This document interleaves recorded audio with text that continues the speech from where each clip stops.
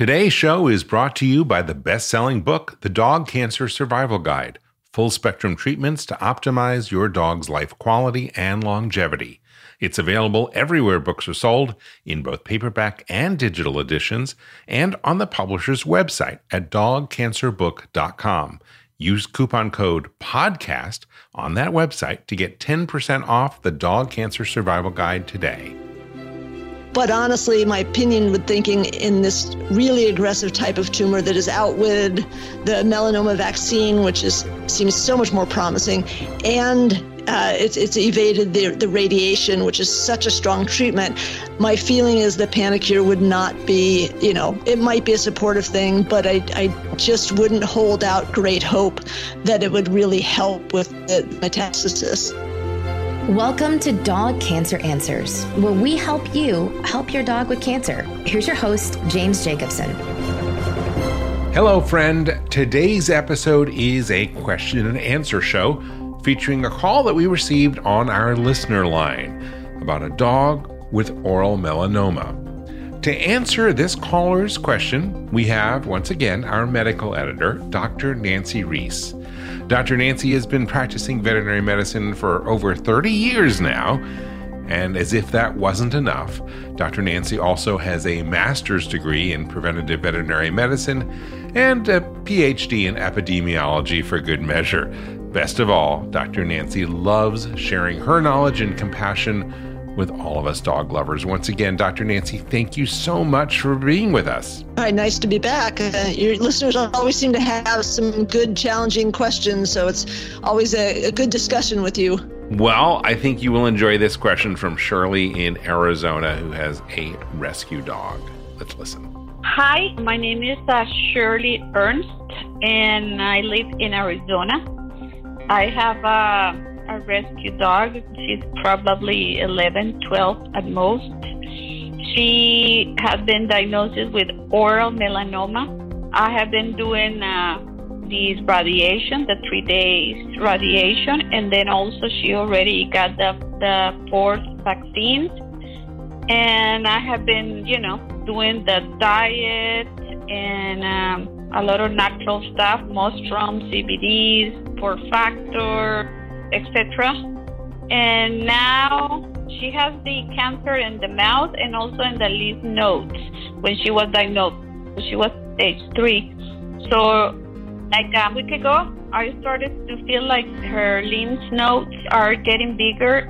And I went to the oncologist and they took an x-ray and seems like she has a little tumor in her lungs. So I just want to have an advice what I can do next because, despite everything that I have been done, so it seems like the stupid melanoma is not stopping. And I was reading about Panacur, and I just want to ask for any advice because according to oncologists, the only option that I have is to do chemo. And she said that I only have 30% of chances. Thank you so much. Stupid melanoma. I like that. And it's probably how a lot of people feel when they're grappling with cancer. Stupid melanoma. Dr. Nancy, this sounds like it's metastasizing. What are your thoughts for Shirley? Yeah, well, I'd have to agree with you of stupid melanoma because it is, especially the oral ones, they're just really awful tumors. I mean, not that there's a lot of good tumors out there, but some are certainly worse than others. And you can see all the things that she has done. She's done the best possible treatments between the radiation and the vaccine, which when the vaccine came out, it really made us excited. But obviously it isn't 100% effective in all cases. And it's just such an aggressive cancer that despite those best efforts, unfortunately, it seems to have spread to the lymph nodes and presumably the lungs as well. So like I said, I think she wrapped it up the best saying stupid melanoma. I think that's so true. So the oral melanoma vaccine, let's talk a little bit about that and the idea of using both the vaccine and the rounds of radiation. Yeah, so the radiation helps to shrink the size of it overall. So it's a pretty good treatment in terms of getting rid of the bulk of the mass that's in the mouth. The melanoma vaccine, I think it was kind of one of the first vaccine types of things we had for cancer. So again, super exciting. And they actually make it from a human version of a component that stimulates the dog's immune system to fight the cancer. So it's kind of one of these interesting ones where the humans are actually helping the dogs, whereas usually most of the things are the dog studies help the humans. So yay for us. One health. Dogs. We like this one health. Yes, we do. Yeah. So the idea of the vaccine is to, again, we're always looking for those ways to get the body's own immune system to attack the cancer, because that's what the body tries to do in general. We're always fighting off things. I mean, there's probably so many things that happen to a dog or a human on a daily basis that could have run rampant and caused problems, but our immune system has effectively dealt with it. So, some cancers never get started because the immune system can go after it. So once the tumor is already there, the idea is to supercharge the immune system to attack that particular cell type and try to reduce the effects of it. But again, unfortunately, it's not sometimes a full-blown cure. Well, I think you have your PhD in epidemiology, right? Yes. Yeah. So, I mean, vaccines are something that people talk about a lot these days, just to make sure, because we've covered this before on Dog Cancer Answers, but this vaccine is not something you do as a preventative. Correct. It's something you do once you have the diagnosis. Right. It's very specific to, train the body to go after those types of cells. And the normal melanin or pigment containing cells that exist in the body. I mean, that's what causes, things like freckles or black pigment or the black spots in dogs' tongues. They have melanocytes, which are the melanin containing cells. But when those cells go rampant and turn into cancer, they become the melanoma. And those cells react a little differently than normal melanin cells. So the vaccine helps to target the abnormal ones and get the body to fight off the cancer that way. So going back to that first question I posed, clearly Shirley sounds like she's the type A personality based on our personality structure. So she's doing everything she possibly can. Is it pretty common in a situation like this to use both radiation and the vaccine? It's definitely not uncommon, depending on what resources that particular guardian has available to them. So some people are so against radiation that they would not consider that, and they might just use the vaccine. Or they might try to surgically remove as much of the tumor as they can if it's in a area that's possible. So you might do surgery and then the vaccine afterwards to try to prevent the metastasis. So the metastasis that she is seeing now, in terms of going into the lymph nodes and seeing it in the lung, just pretty much textbook. Yeah, unfortunately, it's just such an aggressive type of tumor that it is not uncommon to have it continue to spread despite the best efforts. Well, Shirley asked about Panicure. I want to get into that right after the break. We'll be right back. And now, a message from your dog. Every day with you is like a day at the beach, and I want as many beach days as possible. I want to run and sniff and find a good stick to carry. I want to roll in the grass and warm my belly in the sun. I want to walk with you, run with you, sleep with you, eat with you. And when I eat with you, I want Everpup. The green, grassy, beef liver spike smell wakes my senses. You may not realize this, but it tastes like homemade gravy, especially when you wet it. It infuses any food you give me with health and life and vibrancy. I can feel it, Everpup, traveling to every cell in my body, nourishing each one. It helps me feel like I'm on top of the world. I'm so glad you're giving it to me every day, because every day I'm so glad to be with you. I wouldn't have it any other way. I want my Everpup. It just makes me feel good. I am so grateful to be your dog and for the Everpup you give me. So now that you know what your dog wants, get Everpup, the ultimate dog supplement. Everpup is available in select pet shops and on Amazon. But to get the best price possible, join the Everpup Club at everpupclub.com, where you'll get your first jar for just $8 with free shipping anywhere in the U.S. Go to everpupclub.com and use the discount code DPN. That is everpupclub.com. Everpup every day. If your dog has cancer, you need to get a copy of the best-selling animal health book, The Dog Cancer Survival Guide. Because no matter what you've heard, there are always steps that you can take to help your dog fight and maybe even beat cancer. At nearly 500 pages, this comprehensive guide is your complete reference for practical, evidence-based strategies that can optimize the life quality and longevity of your dog. It's written by two of the most respected names in dog cancer, full-spectrum veterinarian Damian Dressler and veterinary oncologist Susan Ettinger. With the Dog Cancer Survival Guide, you'll learn everything that you need to know about conventional treatments, surgery, chemotherapy, and radiation, including how to reduce their side effects. You'll also discover the most effective non-conventional options, including nutraceuticals and supplements and diet, as well as mind-body medicine. What I love most about this book, which I've used with my own dog Kanga when she was diagnosed with cancer, is how to analyze the options and develop a specific plan for your own dog based on your dog's type of cancer and your dog's age, your financial budget, as well as your personality. You can get the Dog Cancer Survival Guide wherever books are sold, but if you get it direct from the publisher, you will save 10% when you use the offer code, especially for listeners of this podcast. Just go to dogcancerbook.com, and when you check out, use the promo code PODCAST, and you will save 10%. The website again, dogcancerbook.com, and use the promo code PODCAST to save 10%. I want to let you know about an important newsletter. It's called Dog Cancer News. Now, with a name like that, it is not for everyone. But if your dog has cancer, you will want to subscribe. That's because every issue features articles that will be helpful, such as low-carb dog cancer diet recipes, new clinical trials, financial resources to help pay for cancer care, information on supplements, and lots of other helpful info that your veterinarian may not know or have the time to share with you. Also, when you subscribe to Dog Cancer News, you will get a weekly update on the topics covered on this podcast, along with links and resources. So how much does Dog Cancer News cost? Well, today, you can subscribe for free.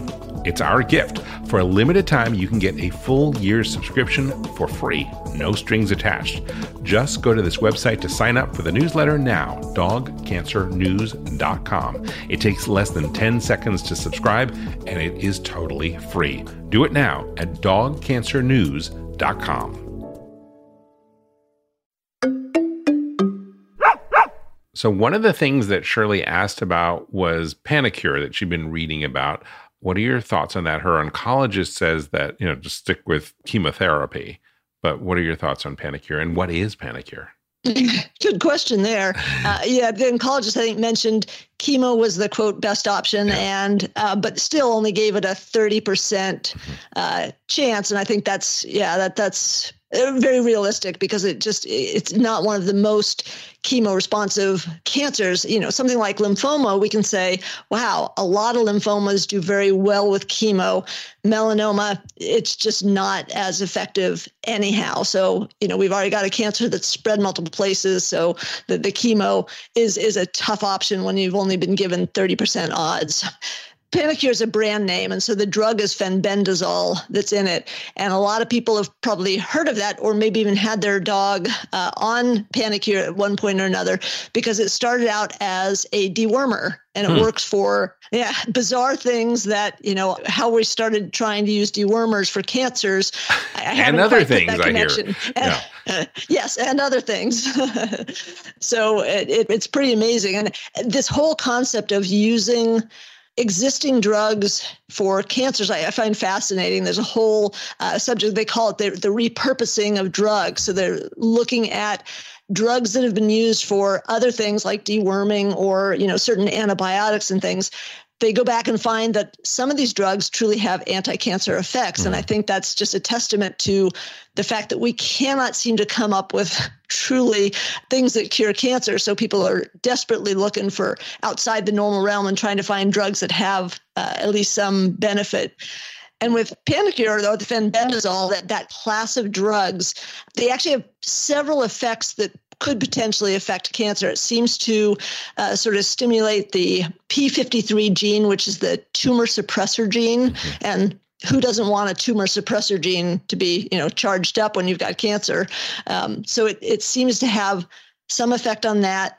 It also seems to affect some things called microtubules, which is one of the ways that cancer tries to spread by forming these microtubules. So the fenbendazole seems to have an effect on cutting off that signaling pathway. And then there's some other pathways that affect apoptosis the Panacur seems to stimulate. So you're causing potentially some cell suicide, like we all want cancer cells to do.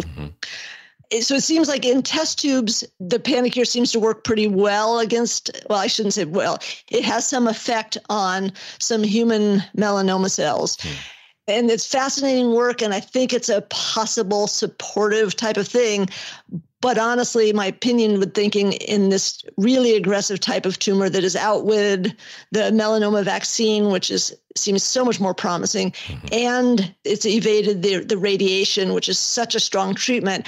My feeling is that Panacur would not be, it might be a supportive thing, but I just wouldn't hold out great hope that it would really help with the metastasis. Unfortunately, I mean, I'm all for trying things because the odds are so bad, and Panacur is a pretty low risk drug. It doesn't have significant side effects. I think I did see one case of a human dosing himself and they caused some liver problems, but with proper dosing, I think you can do it safely in a dog. We humans like to use pet dewormers. Yes, we do. So Shirley's, basically her oncologist said, let's stick with the chemo. Your thought is the onc is probably right. Let's stick with that on this. However, it sounds like Shirley is also doing these a variety of things in terms of diet and CBD and supplements. Good stuff to be doing for the quality of life for her pup. Absolutely. I think, again, all those things help support quality of life. And as we mentioned before, I mean, sometimes that if they can maintain a quality of life, even if they still have cancer, that's a desirable goal as well. Awesome. Well, Dr. Nancy Reese, thank you so much for your input on Shirley's dog. Well, I hope that something helps this dog because it's a really tough diagnosis to get. And thank you, listener. Oral melanoma is one of the tougher cancers that can attack our dogs. And as Dr. Nancy went over, treating it often requires aggressive tactics, just like the ones that Shirley and her dog pursued. If your dog has been diagnosed with oral melanoma or with any other cancer, we welcome you to join us on our support group. You can find that at dogcancersupport.com. That's dogcancersupport.com. It is a vibrant community of dog lovers going through the same hardship. You can find links to the resources mentioned in today's episode in the show notes, and you can find those at dogcanceranswers.com. Also, if you have a question that you would like answered on a future episode of Dog Cancer Answers, well, just give us a call on our listener line, and you can do that at 808-868-3200. That number again is 808-868-3200. It is a recorded line available to you 24 hours, 7 days a week. Well, that is all for today's show. I'm James Jacobson, and from all of us here at Dog Podcast Network, I'd like to wish you and your dog a very warm aloha. Thank you for listening to Dog Cancer Answers.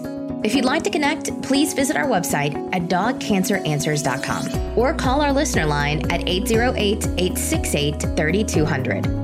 And here's a friendly reminder that you probably already know. This podcast is provided for informational and educational purposes only. It's not meant to take the place of the advice you receive from your dog's veterinarian.